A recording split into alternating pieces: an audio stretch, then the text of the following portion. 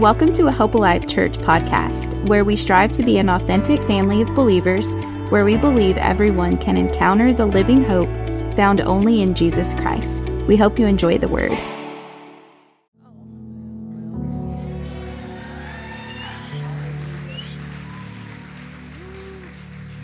it on yet? Is it on yet? Using the mic. Hallelujah. Amen. Look at your neighbor. Tell him, I'm glad you're here tonight. Amen. Hey, I want to gladly report we have 6 people being baptized in water tonight. Isn't that exciting? I'm so excited about that.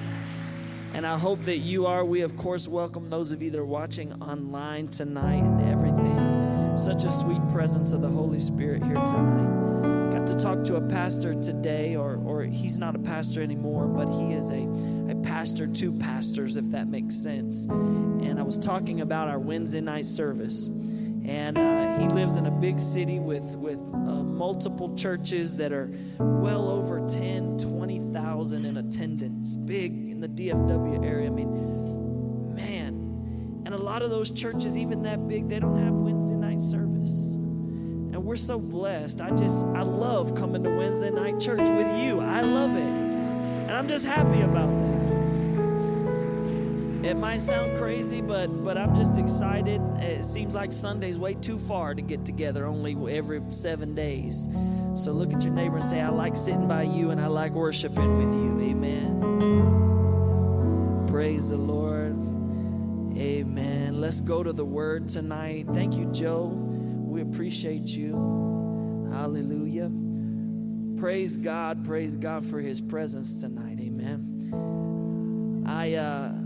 I want to go to the book of Luke, but while we do that, I want you to tell them next to you, tell them I'm a work in progress. I am a work in progress. I said, I am a work in progress. If you're looking for a perfect pastor, I got good news and bad news. The good news is I'm a work in progress. The bad news is I'm a work in progress. Amen. Luke chapter 22. I want to take a second and put you in context of where we are in this passage of Scripture before we jump into it, because I think it's important to know the setting. I heard a preacher preach this week. There we go. I heard a preacher preach this week that we are as Christians, we need to be careful that we are not reading the Bible out of context. Everybody say context. The Bible is good content, but it also is more powerful when you understand the context that it is set in. And a lot of people, they take the word and they take it out of context to use it for in a way that makes them happy. It seems like when you're always mad, you can always find a scripture to support you being mad at somebody else. Seems like when you're arguing with your wife or your husband, you can find a scripture that says, well, husbands should be submissive to the Lord, and wives should be submissive. You see what I'm saying? But really, we're using the content out of context. Okay? And so as good believers and disciples of the Lord, we want to use it in context. So I want to put the scripture in context. I know they've already got it up there, but Jesus is sitting in the Last Supper. This is the day that he will be handed over to the Romans. That's the day that it'll happen. And he is sitting with them, and if you know this passage of scripture, they break bread, and of course they share what we understand as communion, the Lord's Supper, and he's saying a lot of things. And right before the end of this joyous, emotional, intimate, he had prepared them for this moment, right? He told them in John chapter 14, he said, I'm going to prepare a place for you, and I'm going to come back and get you, and, be not troubled and all these things. And he's going all the way, and then he looks over at one of the disciples, and he says, the Bible says in verse 31, says, the Lord said, Simon, Simon. I'm telling you, he's about to end this conversation, but he stops and he says, Simon, Simon, He says, indeed, Satan has asked for you. Satan has asked for you, Jesus says, and it says he desires to sift you like wheat. He desires to sift you like wheat, but I have prayed for you. That should have made somebody shout. I don't know. Something good when the Lord prays for you. Jesus said, I have prayed for you, and I have prayed that your faith should not fail. And when you have returned to me, strengthen your brethren. Verse 33, but Peter said, Simon said, but he said to him, Lord, I'm ready to go with you, both to prison, and I'm ready to go to the death.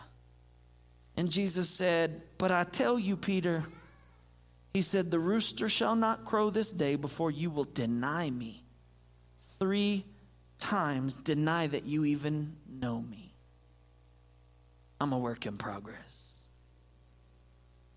I may know Jesus, but I'm a work in progress. I may see him do miracles and raise the dead.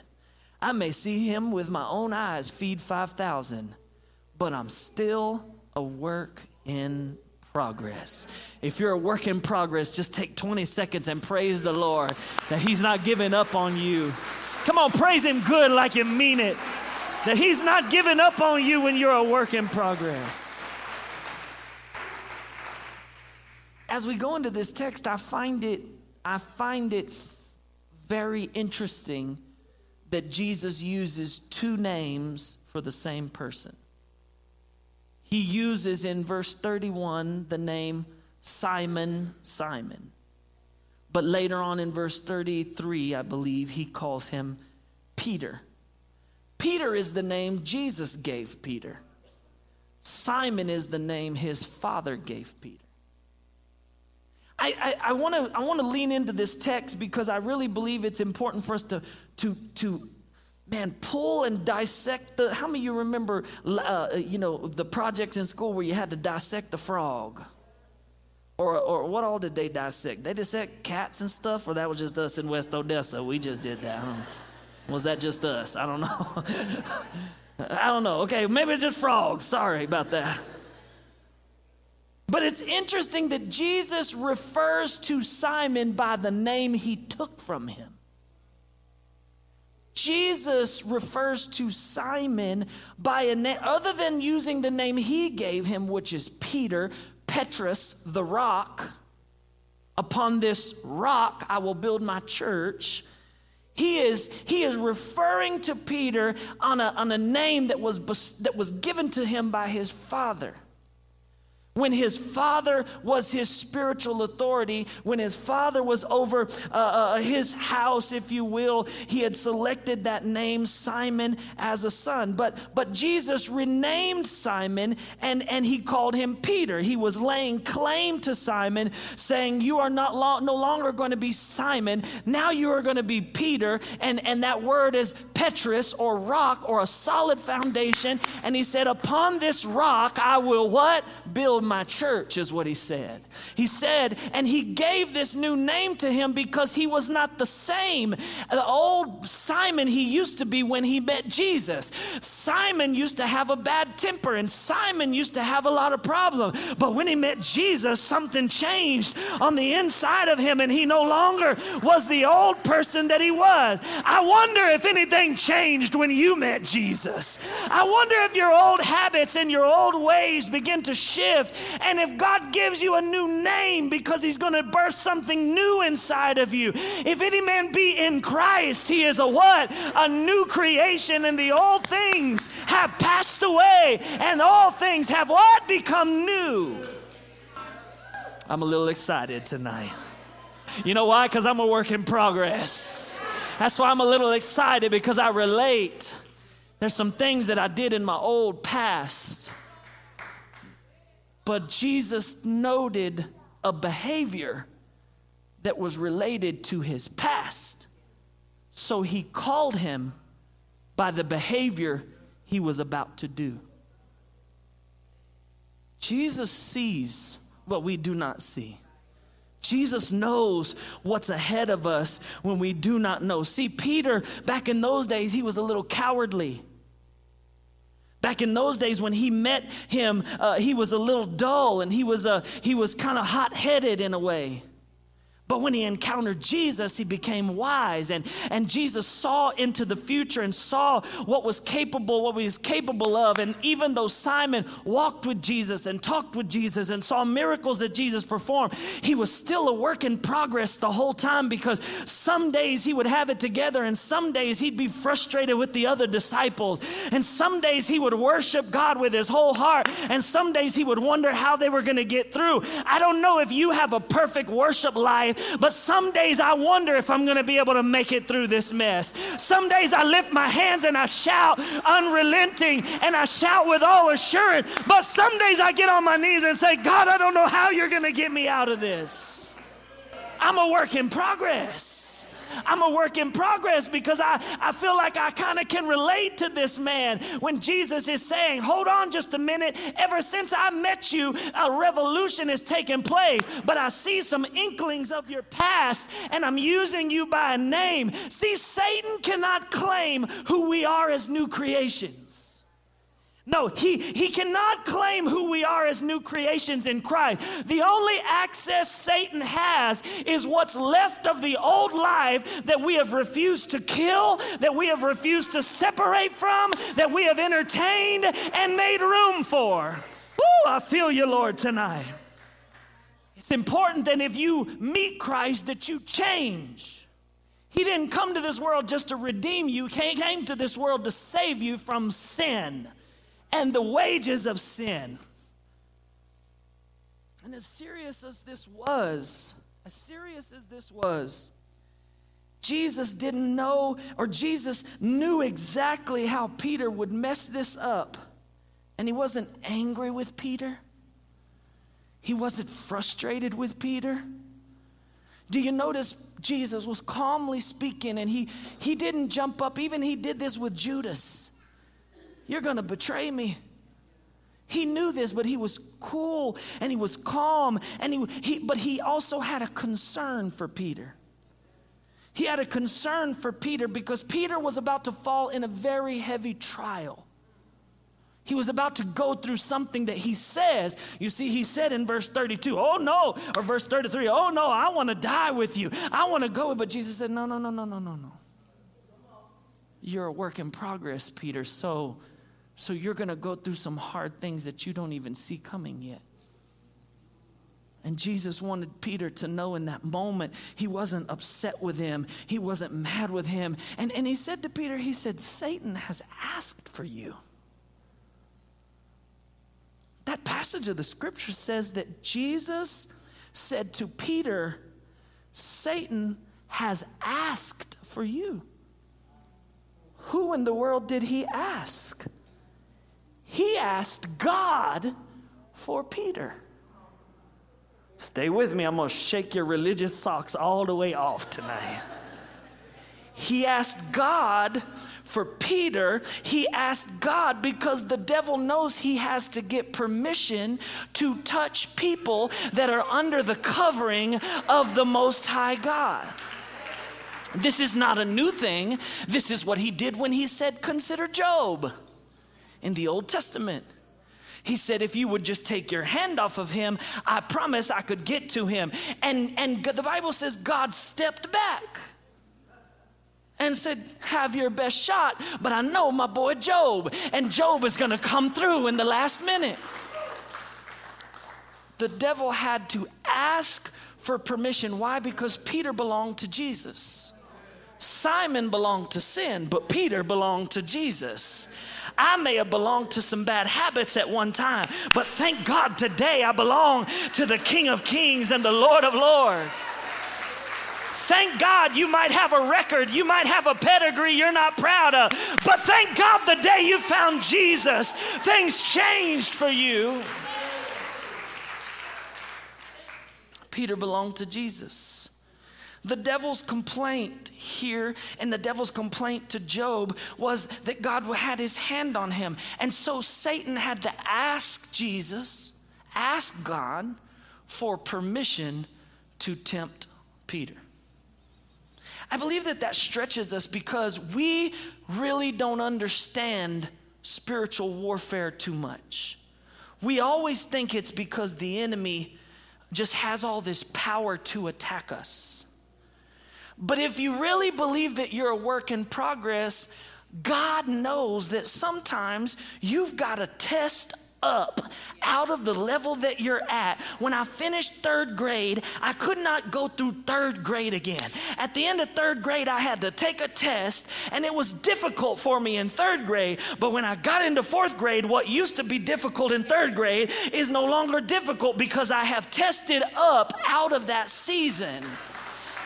And Jesus was about to leave the earth, and he needed somebody he could build his church on. And so he granted for a moment the enemy the permission, because again, you can't have what is a new creation in God, in Christ. The devil doesn't have authority over those in Christ. How many of you are in Christ tonight? How many of you are the Lord? Jesus is the Lord of your life. If you are in Christ, the devil can't come and take from you. That's not scriptural. You can't find it. The devil does come to steal, kill, and destroy, but he comes to steal, kill, and destroy. Jesus comes that you have life and life abundantly. You mean to tell me the devil can take from Jesus? He tried that one time. He tried that one time, and the Revelation says, I saw Satan fall like lightning, fall from heaven because his pride, and he tried to take from the things of God, and he couldn't do it. We need to understand something about the nature of God. I wrote this down. As long as you're abiding in Christ, you walk in the divine protection of God. I'm going to say this again. We need to understand this about the nature and the character of God. As long as you're abiding in Christ, you walk in the divine protection of God, and the devil can't just go get you anytime he wants you. There is nothing in this scripture that says the devil can just go run up on you and take from you. But I also wrote this down. If we are having trouble with an enemy, though, it means God has permitted something, but only to bring back or bring out a greater blessing in our lives. Maybe you're going through trial, but it's not meant to destroy you. It's meant to improve you. Oh, Pastor Cliff, I don't really believe that it's meant to improve. Oh, hold on, buckle up tight, because I got plenty of scripture to show you tonight that the enemy cannot just run up on you. Jesus said, in this life, you're going to have trials. You're going to have tribulation. So he asked for Peter, for Simon. And he said to Simon, he said, the enemy wants to sift you, separate you, shake you, beat you, hurt you. He wants to beat you because he wants to separate you. He's referring to an Old Testament practice that they had, something called the threshing floor. When these harvests would come in, they would take the grain and they would lay it on a threshing floor, and they would beat the heads of the grain in order to separate the fruit, the grain, from the chaff. To separate what they wanted was the wheat, but what they had to get through was the chaff in order to get the wheat. And Jesus is giving this term, and why I want to explain to this is how they would do it. First, they would take the harvested wheat and they would chop it up and they would cut it, and then they would beat it on the floor of that threshing floor. They would stomp it, they would rub it, they would try to separate in order to get the harvest, the fruit out of it. They would take forks and they would scoop it up and they would throw it in the air, and the wind would blow the chaff, and then the wheat would fall back down to the ground. This is what Jesus is saying. He's trying to sift you. Have you ever been through some sifting in your life? Have you ever been through some times where there was pressure put on you, where there was some pain put on you, where there was some tension put on you? You didn't like it, you didn't choose it, but you didn't know what was happening. I came here to tell you tonight that God was allowing you to go through that sifting so that it could separate you from the fluff and the things of this world that do not matter, so he could have the real you. What he died on the cross to get was the real seed, and Jesus himself compared himself to a wheat. He said, unless a grain of wheat falls to the earth and dies, then it can raise again and produce forth a harvest. He's relating to us. I don't know if you've ever had some sift happen in your life. Sift happens. Turn to your neighbor and say, sift happens. In fact, some bull sift happens sometimes now and then. Hello. Oh, y'all got religious on me? Sometimes I wake up in the morning and say, oh, sift. It's a bad day. It's been a rough night. Sift happens. Run and tell that homeboy, sift happens. I've been a Christian a long time and sifting still happens. Every time I turn around, the devil's got some more bull sift trying to get on my nerves and trying to work me over and trying to make me feel like I'm not doing. But what do I know? I know that God is just separating me from the chaff. He's separating me from the things of this world. He's separating me from the things that do not matter. He's trying to get out of me what he created me to be.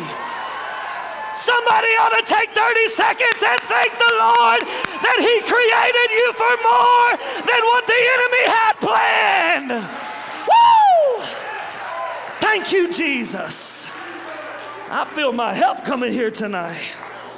And this is what Satan wanted to do to Simon. He wanted to separate him from Jesus. He wanted to separate. He wanted to shake Peter. He wanted to lose his attachment to Jesus. That is how you know the devil is working, when he can get you away from the things of God.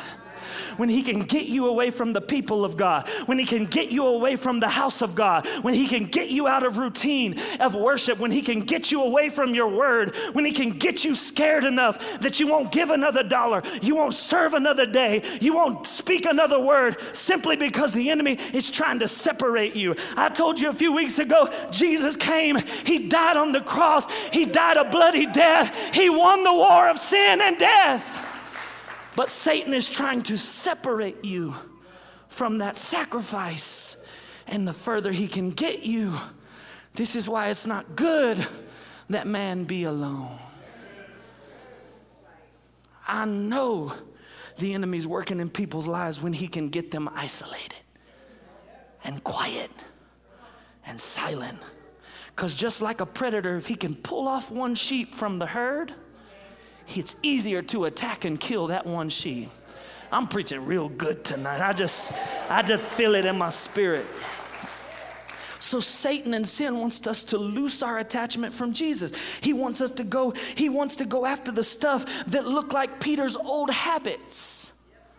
He wanted to go after this. He wanted to press Peter. He wanted to discourage Peter. Let me talk to somebody who's serving in ministry, but you feel discouraged. Serving in ministry and seem like you're always covering everybody else's base. You give and nobody gives in return. You smile and you don't get nothing back. I want to tell you that's just the enemy trying to separate you, trying to destroy you, trying to pull you away from the life-giving word, the life-giving well of the water of Jesus. Why would God allow the enemy to have at us like that? I get so tired of every time something tragic happens in the world, who's the first one they blame? God. Why would a good God allow a school shooting?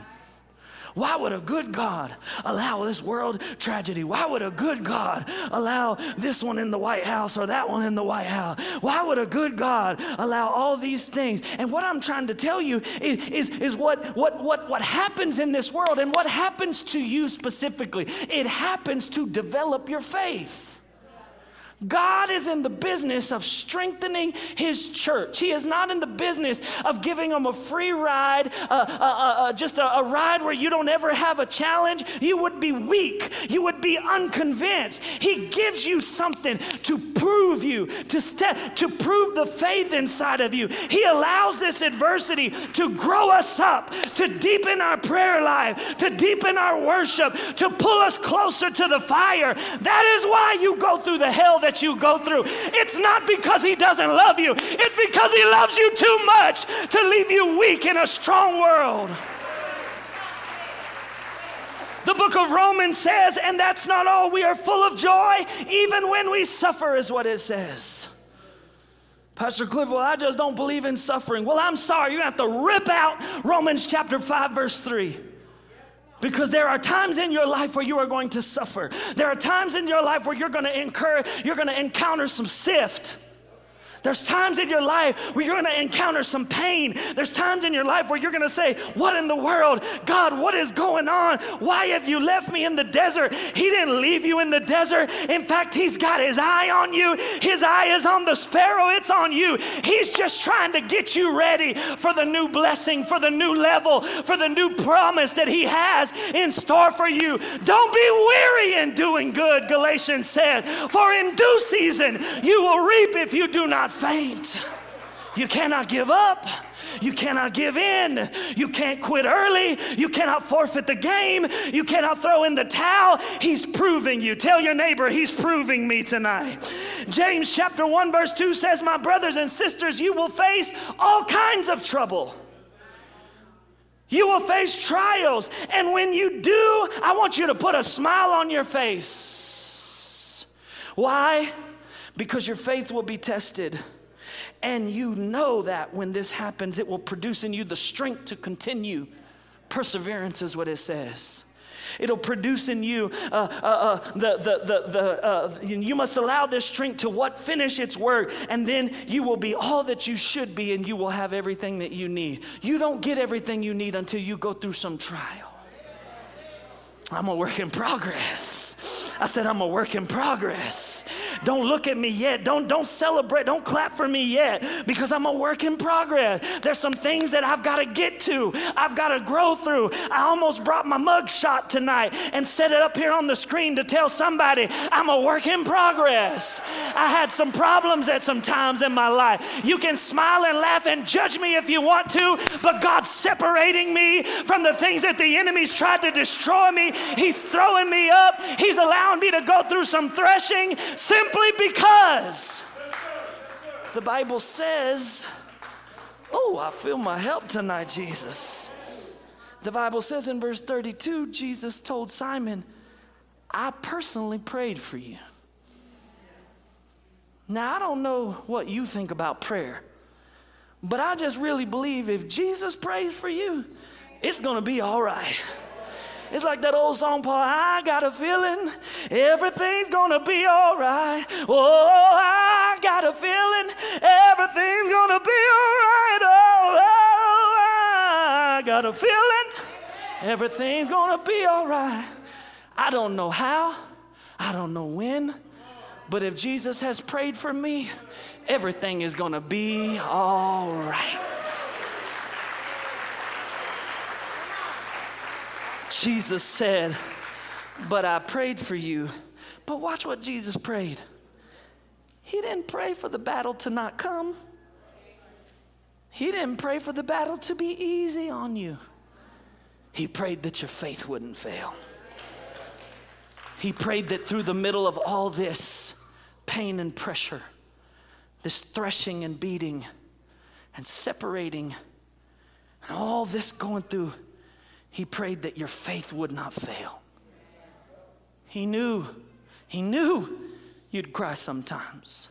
Listen to me, Mom. He knew you'd stay up night after night, wondering if they're going to come home. He knew, husband and wife, that it would be a challenge.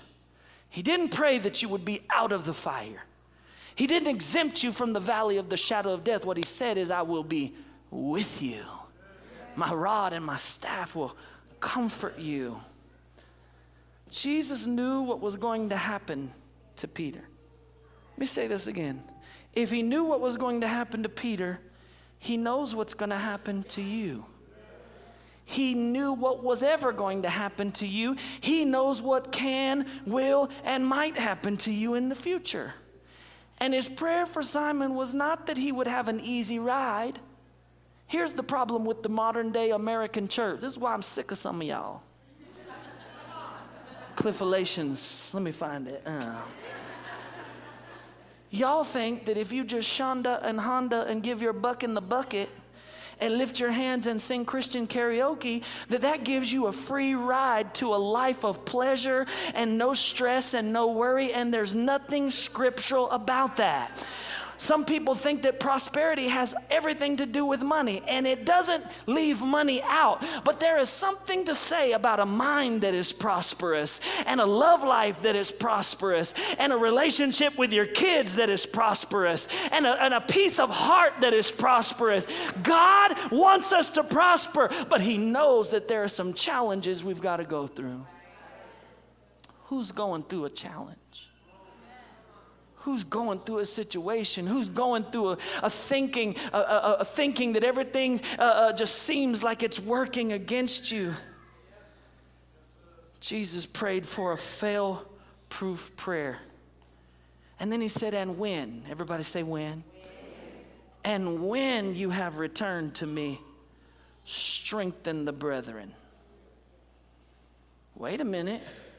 Returned? Does that mean Jesus' prayer didn't work and He somehow left him? Did that mean that Peter's faith was going to fail despite Jesus' intercession? No, Peter would return precisely because Jesus did pray for his faith. He would return precisely to the things of God because he did specifically pray for him to not fail. Satan's attempt to shake him may have caused him to stumble, but Jesus' prayer over him caught him and put him right back where he needed to be. Jesus lets Peter know, you're going to trip, bro. You're going to go through some sift. You're going to go through some pain. You're going to go through some tears. You're going to go through some shame. I feel like the Holy Spirit is telling me to tell somebody in 305 East 19th tonight, you're going to go through some pain at times. You're going to go through some shame at times. You're going to cry some tears you didn't want to cry. You're going to feel some separation you didn't want to experience. But none of it was meant to destroy you. None of it was meant to take you out. None of it was meant to lay you down. It was meant to build you up to what He has for you in this next new season. Why am I saying that? Because Peter went one day from denying Jesus to 40 days later on the day of Pentecost. He stood at the edge of that room and he said, these are not drunk as you suppose. They have been filled with the Holy Ghost. And he preached the first New Testament message of the New Testament church. The father of the New Testament church is Jesus, but He built His church on Peter, the rock. And why we meet in this fashion today is because one man who was a work in progress decided to not let his denial and his betrayal and his addiction and his shame and his cussing problem and all the other stuff that he had on his repertoire of sin, he didn't let it stop him from being who God created him to be. And Peter said to him, my prayer for you is that your faith don't fail. And he said, and when you come back, make sure you pick up those who don't know how to do it. And you hold them in your arm and you strengthen what? Your brethren. You give and it shall be given unto you. Good measure, pressed down, shaken together. Blessed are those who are merciful, for they shall what? Obtain mercy. God will get everything He needs to you if He can trust that He can get everything He needs through you. If all you heard me was talking about was money right there, you missed it. Because He can bring peace to your house if you can be a peacemaker in somebody else's house. He'll bring mercy upon your soul when you are merciful to those around you. What does mercy mean? Mercy means I should hold them accountable for what they've done to me. But because I have gotten mercy, I'm going to be merciful to somebody else. I'm going to forgive those that have debts against me so that I can be forgiven of the debts I have against him. When I get back to where I need to be. See, this is the part that we stop at. We just live this life of always thinking we're a failure. Peter, in a 40-day time period, denied Jesus, and 40 days later, God used him to build the New Testament church we live in today. The Catholics like to lay claim of Peter being the first priest, the first pope. But I say he's the father of Pentecost. And it was the Pentecostals that were running around the streets that day in Jerusalem looking wild, looking drunk, worshiping and praising simply because they had been filled with the Holy Ghost. I think it was us that was out there. When you get back, strengthen the brethren. He left, and I'm closing with this. He left the ministry to Peter. He left the ministry to Peter, listen to me closely, to give encouragement and direction to others while that were going through what he had already been through. Can I pastor you for 60 seconds? He didn't bring you through the fire for you to leave people in the fire. He didn't bring you out of domestic abuse for you to leave people in domestic abuse. He didn't bring you out of rape and molestation and hurt and pain and theft of your innocence for you to leave others. He brought you through it so that you could what? Strengthen the brethren. Have you been through a hard relationship? Have you been through financial struggles?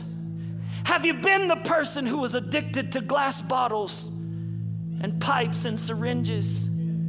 He didn't take you through it for you to turn your back on those who don't know how to get out of it.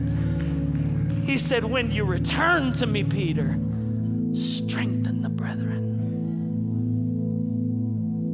My God, tonight, I feel like the Holy Ghost is here to tell somebody in this room, we got you.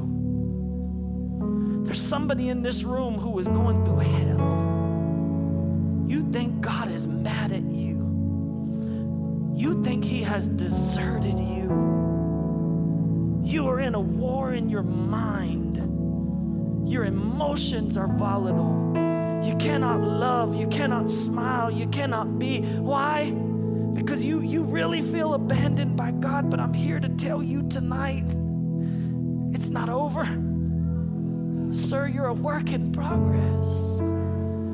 Sis, you're a work in progress. I don't care if you've gone to church all your life. I was born on a Thursday and in a Pentecostal church on Sunday, and I'm still a work in progress. That doesn't make you or me any more or less loved by God. Everybody in this room, hear what I'm about to say. And don't you let a lying devil convince you anything otherwise. Jesus loves you as much today as he's ever loved you, and he loves you as much today as he's ever gonna love you. He gave his love everlasting from author to finisher, from beginning to end.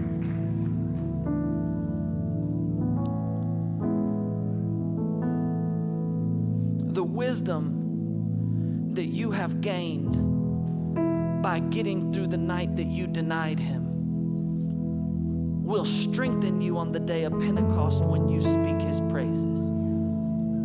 Hey, Peter. Hey, Simon. The war of my old life. See, here in just a moment, we're going to line up some people and they're going to lay down their old life. Some of you may see a tank of water, but what I see is a casket. I see a 6-foot hole, and here in just a little bit, we're going to bury that old dead man in the water. And if any man be in Christ, he has been raised to be a new creation, a resurrected person. What is in that water is the old Simon. But what will come out of that water is Petrus, Peter, upon this rock I will build my church. I want to say this prophetically, and then we're going to move ahead. The Lord wants to build something through you. Yes, I want to say that when you receive what I'm about to say, when you receive it for yourself, stand to your feet. Don't stand yet because I ain't said nothing, so chill. But when this resonates in your spirit, I want you to stand and lift both hands. God is going to build something inside of you.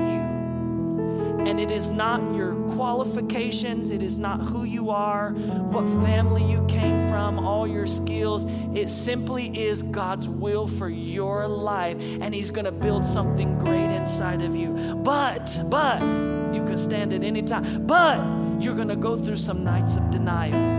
You're going to go through some trials and some tribulation. You're going to go through some pain. But there is a Pentecost coming later. There is a day where He's going to show Himself glory through you.